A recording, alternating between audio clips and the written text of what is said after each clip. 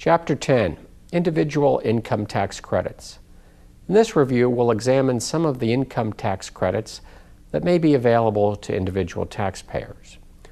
Once taxable income has been determined and the tax tables or tax rate schedules have been applied to that amount, the result is the tentative tax due.